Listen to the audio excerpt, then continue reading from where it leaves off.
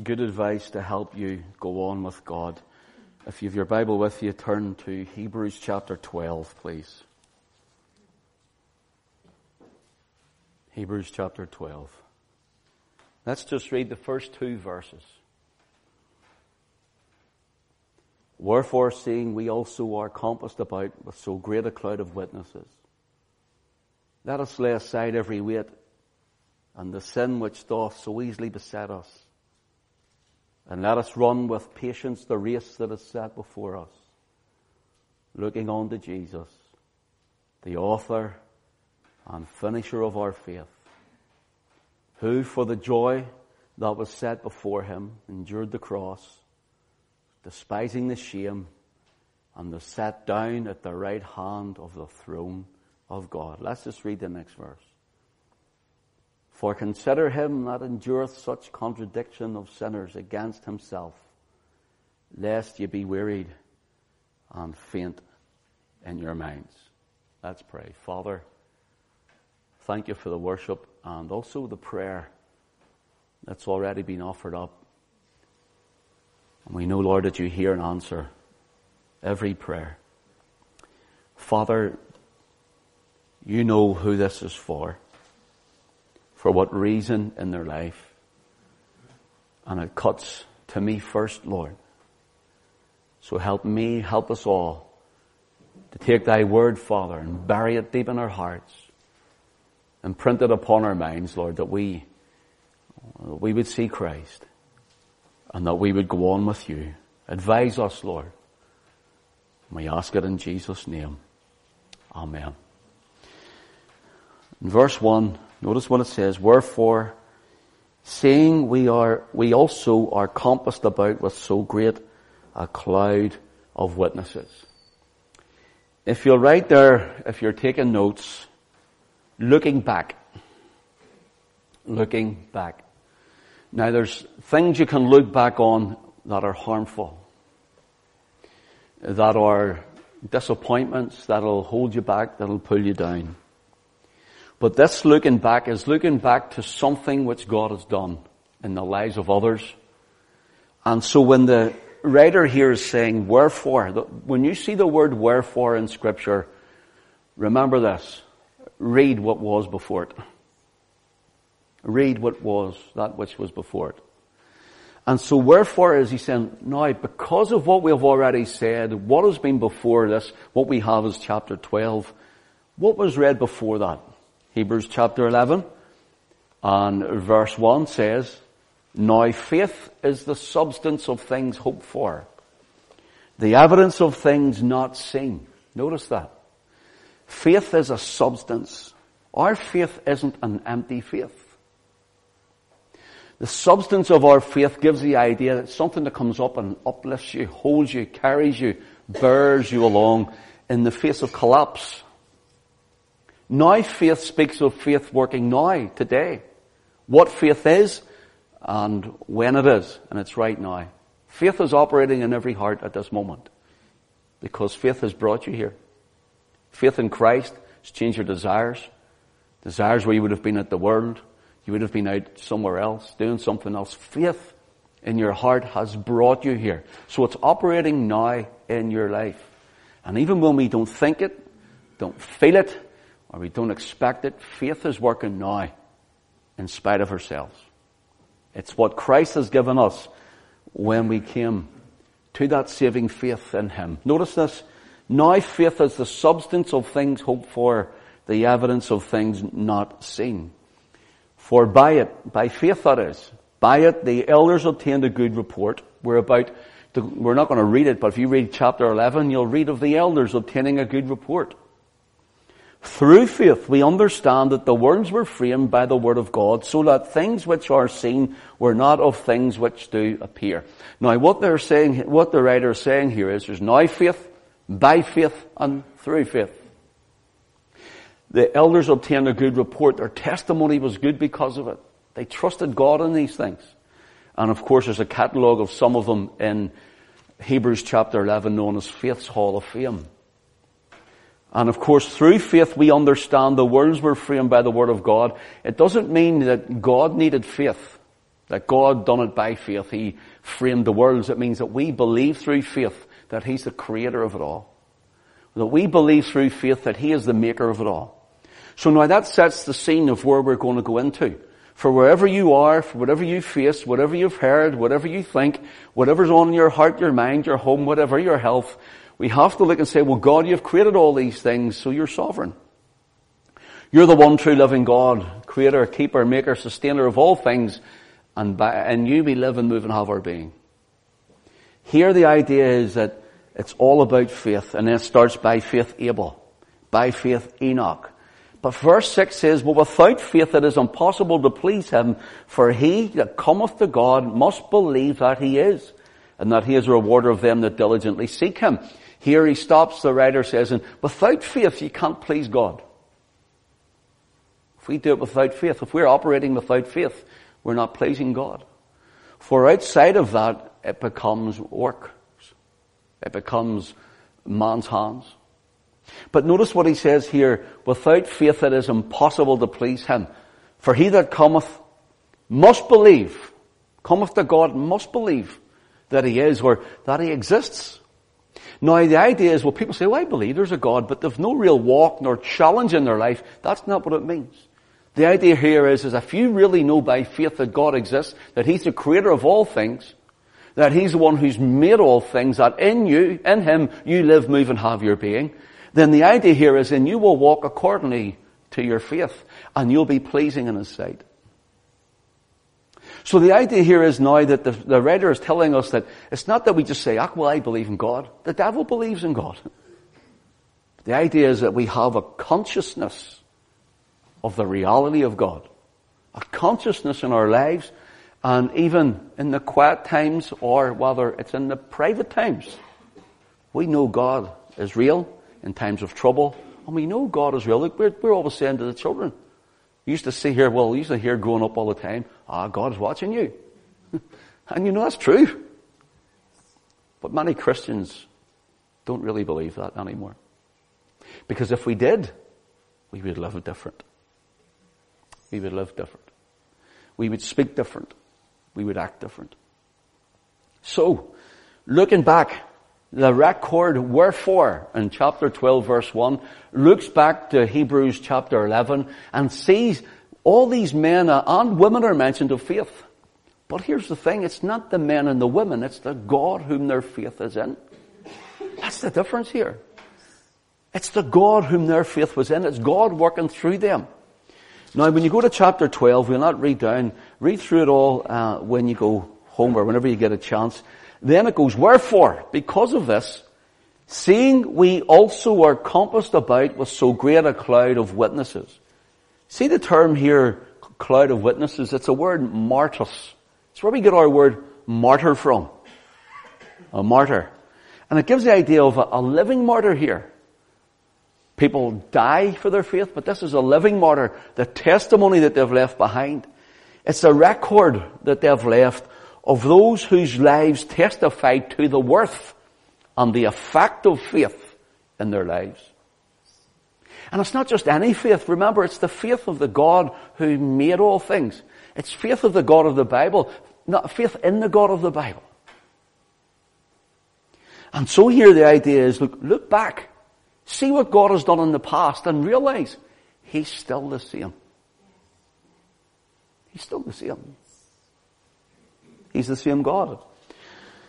So here are some things that we're to do, that we're told. It's good advice to help us go on with God.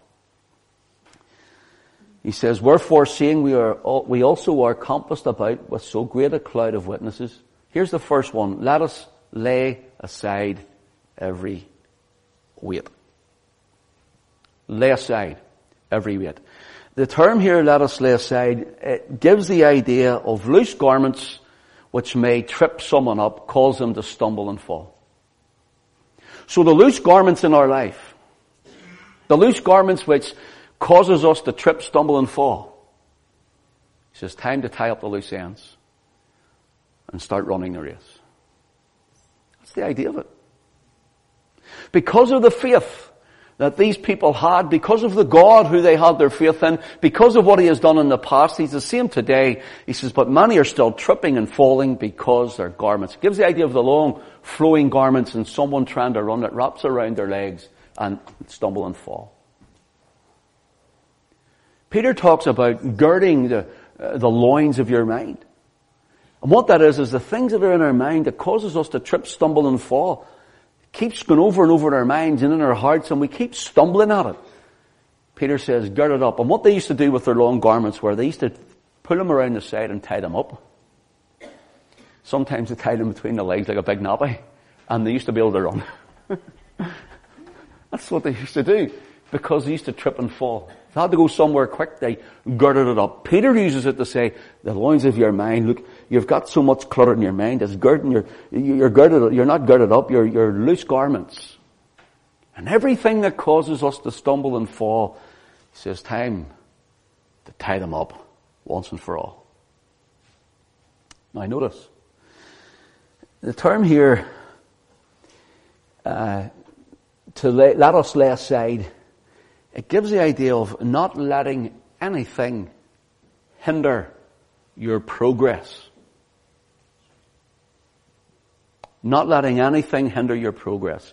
And the Greek word for the term let us lay aside is a apotithemi.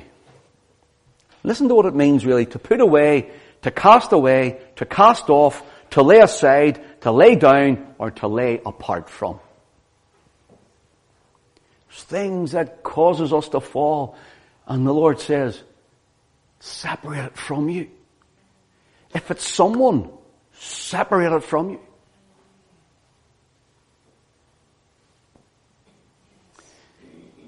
Notice this.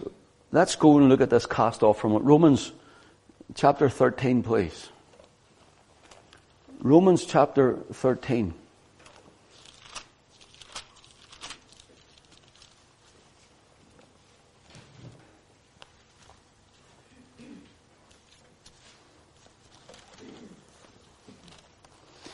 You know, it's so easy to say, I'll go and I'll ask the pastor, is it this, is it that, is it the other thing, should I do this, that? Let the Spirit tell you.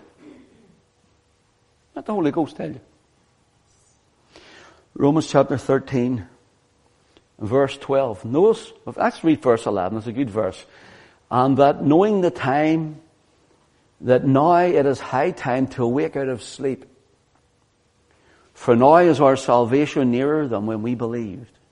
The night is far spent, the day is at hand. Let us therefore cast off the works of darkness, and let us put on the armour of light. Let us walk honestly as in the day, not in rioting and drunkenness, not in chambering and wantonness, not in strife and envying. So here are loose garments. It keeps us in darkness, and we trip and fall on them. Notice what he says here. Let us cast them off. It's the same word to lay aside here. So here are some of the loose garments. Let the Spirit speak here. Let Him tell you what you should do. So then look at it says in verse 14 what we should do next. But put ye on the Lord Jesus Christ, and make not provision for the flesh to fulfill the lusts thereof. So let's look at another one in the book of Ephesians. Go with me to Ephesians chapter 4. Ephesians 4, and just let your eye run on down the chapter to verse 22. That you put off. The word put off is the same here for lay aside again. It's the same meaning. Concerning the former conversation, the old man. The former conversation is the former lifestyle. The lifestyle changes when a man and woman are in Christ. Put off the former conversation. Look, the old man, which is corrupt according to deceitful lust. The word according is the word kata, K-A-T-A. It gives the idea of dominance, pressing down. And what the Word of God is saying to us this evening is the old man that keeps creeping up, the old habits, the old lifestyle, the old, some of the old man, the old woman I should say also, when they creep up, what they do is they haven't changed any. The Lord hasn't been able to work in areas, and He says, put it down. Put it down. That's the old life. Live in the new. And notice what he says here. According, kata, to the deceitful lust. There's deceitful lust and they have dominance in the life. That's the idea of it. It dominates parts of our heart, dominates parts of our life, dominates part of the Christian. Notice what he says in verse 23, and be renewed in the spirit of your where? Of your mind. Renew your thinking. Renew your mind. Renew your mind. And that you put on the new man, which after God is created in righteousness and true holiness. Wherefore, put away lying. Some people are blatantly lying, he says. Speak every man truth with his neighbour. Why? Because that is another thing. That's one of the commandments that men would break. It's one of the 10 commandments. For we are members one of another. Notice what he says, be ye angry and sin not. So there's a righteous anger. There's a time to be angry. Let not the sun go down on your wrath. Notice, neither give place to who? The devil. You know what Paul's saying here? See these things here? That's the devil. It's the devil. Okay, let's go to another one. Verse 20. Tell you what, we'll move on quickly. Colossians chapter 3, because of a few of these just jotted down, and I want you to see them. Chapter 3, verse 8. But now ye also put off all these. Here's all these loose garments. Put off all these. Anger. If a man and a woman cannot contain their spirit, then it's not of the Holy Spirit. Notice here, put off anger, but yet we're told in the last one there's righteous anger. That's being angry at the right people at the right time, for the right occasion, for the right thing. And then there's that which is not. You and I must be able to rule our own spirit. But now put off all these: anger, wrath, malice, blasphemy, filthy communication out of your mouth. Wow. Paul's writing to the church here. Filthy communication out of your mouth. Lie not one to another, saying that you have put off the old man with his deeds, and have put on the new man which is renewed. There's the renewing and the old and new. In knowledge after the image of him that created him. You and I are to show the image of Christ then. So then if we go to James chapter 1.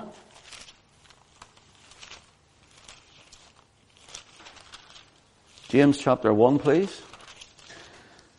And let your eye run down again to verse 20. For the wrath of man worketh not the righteousness of God. We skip over those, don't we? Just happen to read them. We just read them. There's an wee verse. Think about it. Think about it. Wherefore lay apart. There's the term again, lay apart. It's the same word for let us lay aside. Lay apart all filthiness and superfluity of naughtiness, and receive with meekness the engrafted word which is able to save your souls. So, 1 Peter, for our last one on this, 1 Peter chapter 2, verse 1 says, wherefore? So you'd have to read all of where? Chapter 1, isn't that right? Wherefore again, so you read what's before it. Then when you're reading that, wherefore, laying aside all malice and all guile and hypocrisies and envies and all evil speaking, as newborn babes desire the sincere milk of the word, that you may grow thereby. So here we're told, laying aside, putting off, it's the loose garments, and you know what it does? It trips you up, causes you to stumble, and it causes you to fall. And if you don't tie them up, it happens over and over and over again. You know what happens? Everybody in the race runs on before you. Or someone gets the appointment before you. He says, start tying all these up. Watch what you say. Watch how you treat people. What you think about people. He says, watch how you walk, how you live your life. Laying aside, notice every weight, he says. Hebrews chapter 12 and verse 1 again, please. Every weight.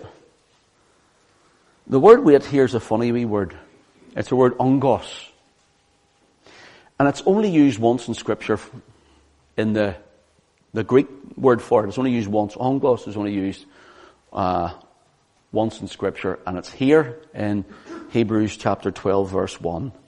Now, listen to what it means.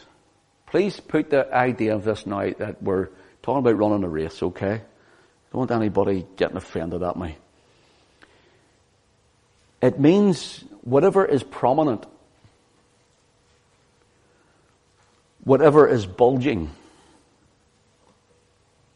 It means separate it from yourself. Tie up the loose ends. Get rid of it that you may run freer. Now, it gives the idea of an athlete encumbered with excess weight. And they used to be, look, if you get someone and they're going to do a marathon, and there's a 26-mile Belfast marathon ahead of them, there's not too many of them you'll see who are up front or even completing it if they're maybe 20, 30, 40 stone in weight, you know. The idea is they've trained and lost weight. They've trained to train. That which is excess and bulging. Now, we're not talking about your weight here, so don't be falling out with me, anyone. We're talking about here things that are excess, and it means that things that are prominent in your life. That's baggage, the weight that stops you running on in God. That's what they mean. Look, you've things wrapped all around you, all those other things. You've excess baggage, the bulges are all over, spiritual bulges all over us. And the Word of God says, you need to lose weight. That's the idea of it. That you may run better, that you will be able to continue on. Every weight and the sin. The word the sin, this is quite a big one, and it's the word harmatia. And it can be used singularly or plural for sins. Sin as in sin completely in sin, as in so many sins, it's just labeled as sin. Or it can be as a plural of people sinning or one person sinning. Harmatia. Okay? So it's one or a group. This is what it means, to miss the mark. To wander from the path of uprightness and honor. To do or to go wrong. To wander from or to violate God's law. To wander from or to violate God's law. So now, when we go back to look at what happened in chapter 11, these people are full of faith. These people are going on in God through all their trials. Wherefore, because of this, they're looking back. Now what we're doing is we're looking within. We're looking within. We're looking at the present. James chapter 2, please. James chapter 2. Harmatia means to violate or wander away from God's law, right? So, let's keep that in mind for a moment. And turn to James chapter 2. That's where I just run down to verse 8. Verse 8.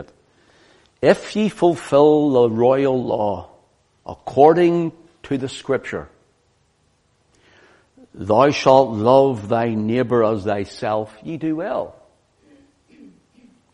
But if ye have respect to persons, ye commit sin, and are convinced of the law as transgressors. For whosoever shall keep the whole law and yet offend in one point, he is guilty of it all. For he that saith, do not commit adultery, said also, do not kill. If thou commit adultery, yet if thou kill, art thou become a transgressor of the law? So speak ye, and so do, as they that be judged by the law of liberty. What is the writer James saying here? He's saying here, there's none of us are able to completely keep the whole law. We live in grace. But for us to say, I can keep the law better than you, or my life is better than yours, you know what he's saying? You've just sinned. You're the bigger sinner. That's what he's saying. The actual idea for harmatia here is the transgression, the violation of the law. For the first commandment is you to love your neighbour as yourself. Which means one's not better than the other. Think about it.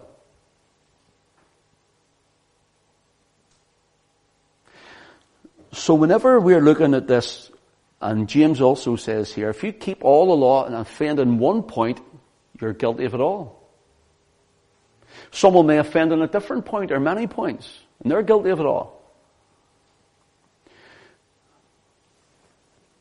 We have law, and a lot of teaching today seems to emphasize that the opposite of law is grace. It's not. The opposite of law is lawlessness. Lawlessness. It's where you get the teaching of antinomianism, which simply means no law, lawlessness. Where people say, we're so under grace we don't worry about anything to do with the law. But the Bible says the law is written in our hearts. The law is written in our hearts. And that law keeps us right, pointing us always to Christ, who is the grace we need because we fail every day. Every one of us. Every single one. Let me give an example. You're driving through Guildford Street here and it's 30 miles an hour, I think, or whatever it is. Some of you think it's 60. I don't know, but it's 30. And you're driving through here at 40 miles an hour and a big policeman steps out and waves you down. Do you realize, sir, you're driving at 40 miles an hour in a 30 mile an hour zone? You say, I'm under grace. He's going to say, is that right? Well, here, take this ticket, and whenever you go to pay it, you tell them that at the kiosk. Or when you go to court. It's no difference. Here's the difference. What if the policeman says, sir, do you realize, madam, do you realize that you were doing 40 in a 30 zone? I do. You're guilty? I am. Away you go. I'm going to let you off. That's grace. That's grace. I know I was wrong. Off you go. But don't do it again. Here's lawlessness. That Peter lets me off all the time, so I'm just going to fly through here at 40 miles an hour every time in the street because he's going to let me off. That's lawlessness. See the difference? So here we have, James says that if we break the law, we are sinners. 1 John, please. 1 John, chapter 3, verse 4. Notice what John tells us. Whosoever committeth sin transgresseth also the law. For sin is the transgression of the law. See there? And you know that he was manifested to take away our sins, and in him is no sin. Whosoever abideth in him sinneth not. Whosoever sinneth hath not seen him, neither known him. Now you say, but we all fail, so we all sin. That's not what he means. If you go into the original in this, read the like of Kenneth Wuest's Greek word studies and other Greek, Anderson's and all those sort of Greek authors. This is what they say. It means whosoever habitually, continually lives in that sin, they don't even know him. But because we know him, we live in his grace even though we fail. We don't habitually, continually keep it up. We try to move on and walk on in Christ. That's the idea of it. So whenever we look at this, if you go back to Hebrews, please. Go to Hebrews chapter 9. And we'll have to finish in a moment because it's more in this than I thought. Do you know throughout the book of Hebrews, this word hamartia, for sin or sins, do you know this word is mentioned the most in the New Testament throughout the book of Hebrews? The actual word is 25 times in the book of Hebrews alone in 24 verses. There's one verse that's mentioned twice, and we'll read it now. Hebrews chapter 9, let's read from verse 26, then I'll show you where it is. Verse 26.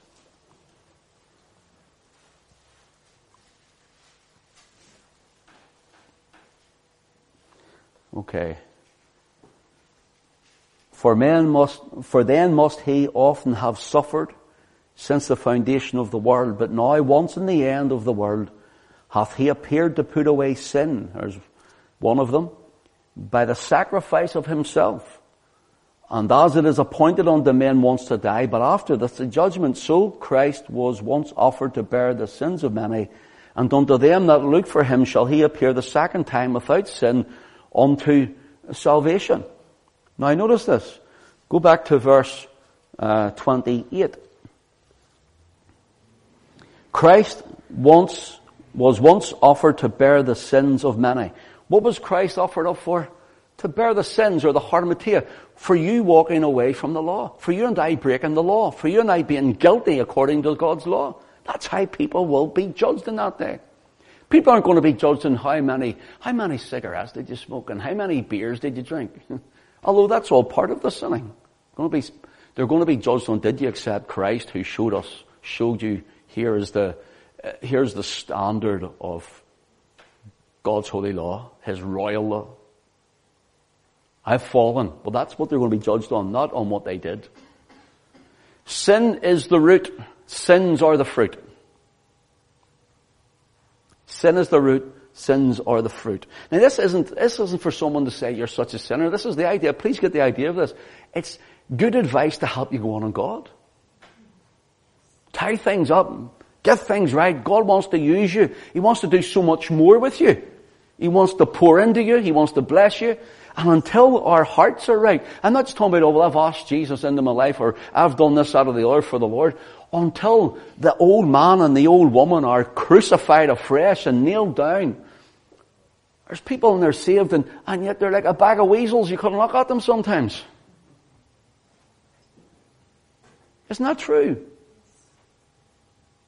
They have a face tripping them. And they don't, they come in, I'm a Christian, full of the joys of the Lord.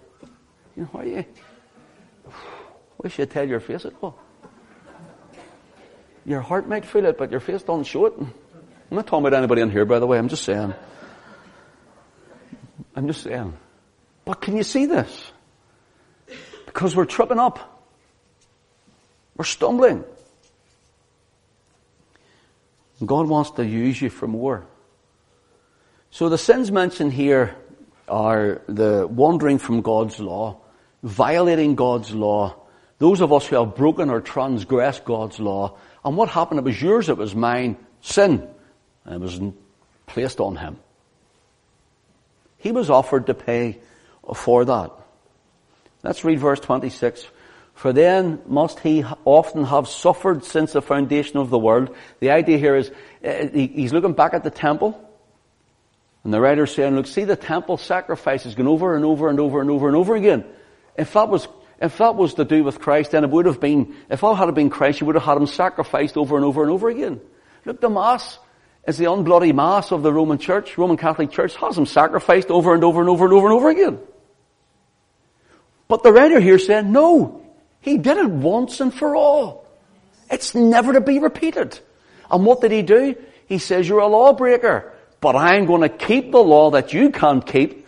I'll not deviate nor vary from God's law, my Father's law. I'll keep it for you, so then I'll take all of your sin, all of your law breaking, all your wandering, it'll be laid on me, and when I hang on the cross, I go to the grave, he says, I'll carry it away from you.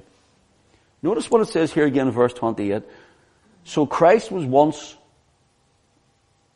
offered to bear the sins of many, and unto them that look for him. Now you notice, We're going into Hebrews 12 and verse 2, looking on to Jesus. And to those who look for him shall he appear the second time. See in verse 26, he appears the first time. He hath appeared to put away sin. Not appeared to put away sin as if it appears he put away sin. That's not what it means. He appeared, he was manifest to carry away our sin. The second time he comes, he's coming without sin. Why? Because he's holy. Because he's pure.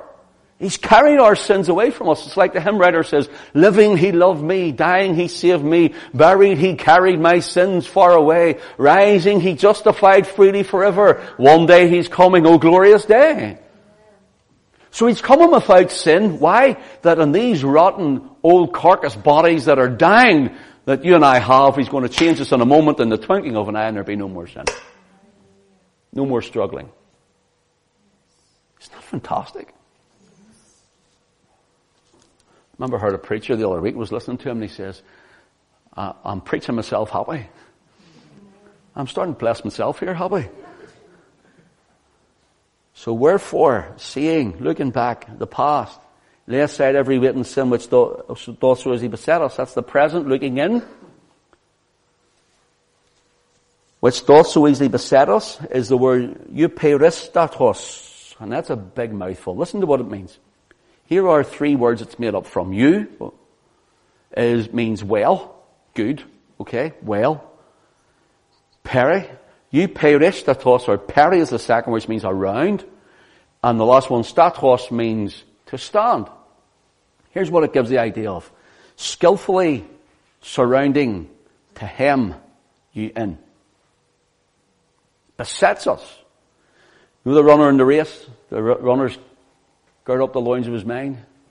He's girded up his loins, cut off all the loose ties, all the hurts and all the things we're holding on to because we like to nurse them sometimes. Not right? Some people like to nurse their offense, don't they? And you gird them up, and you cut it all out, and let you run freer. And we've lost a bit of weight now in the spiritual sense. We've lost the weight. There's no bulging excess or weight to carry what's going to exhaust us as we go along. And now we're starting to run. What happens? Well, every opponent, do you ever see them when they run around the track and they get hemmed in with all the rest of the opponents all around them and they can't get out to make the sprint? It's the idea of it. So we looked in, now we're looking all around us, circumspectly, as Peter would say, I'm not letting anyone, I'm not letting anything hem me in from going on with God. Come on, sometimes things hem us in. We allow it to happen. We see it encroaching and we just sit there like a dead duck and just wait till it comes around us.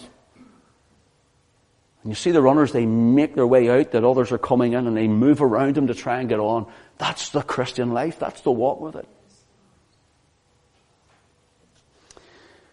Let us run, it says, with patience, looking around us, that is, the race that is set before us. And we all know what patience is. But patience here gives the idea of, it's not patience which sits down and accepts things. Christian, that's not the type of patience. Sitting down. Well, that's it then, I'm just beating that someone else. Blah, blah, blah. That's it, I'm fed up with this. No, it's not what it means. Not the patience which sits down to accept things, but patience which masters them, that means. Which masters them. A patience which has determination and endurance, which refuses to be deflected and defeated. An inner lining in the spirit. Lord, there's that coming against me, and that coming against me, and that said about me, and that was done, and I'm not sure about this, and I'm not sure about that one. Listen, you don't need to say, Lord, I couldn't care less. I'm keeping my eyes on you. I ain't going on. I ain't going on.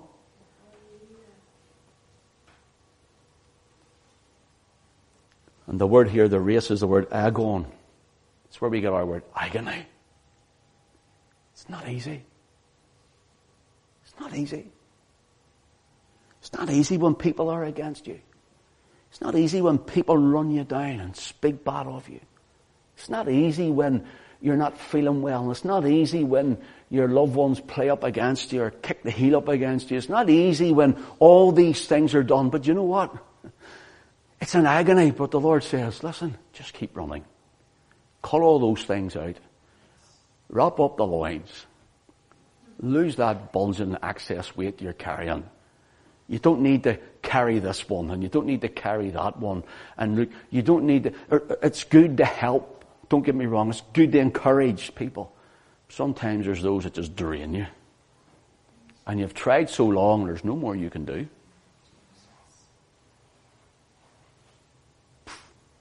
I'm going on. I'm going on. Set before us simply means to lay in sight of one. So in chapter 12, verse 1, we have the witnesses.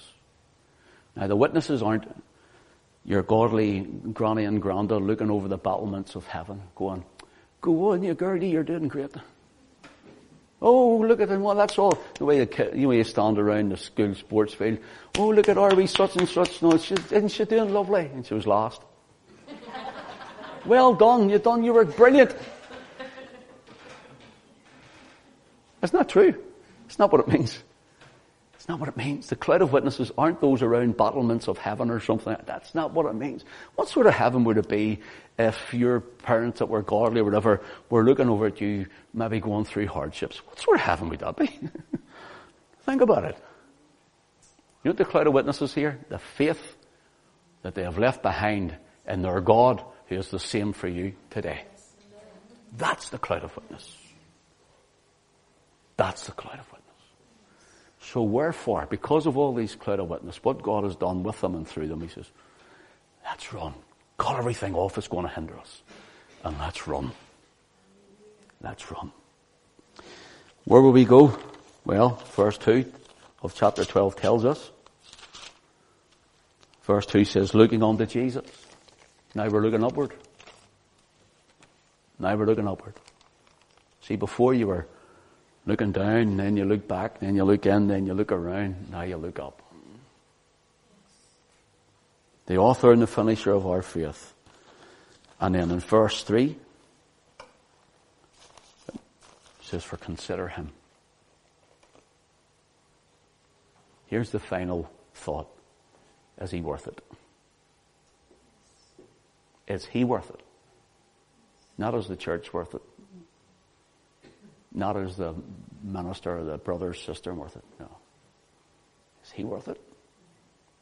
And the answer is yes.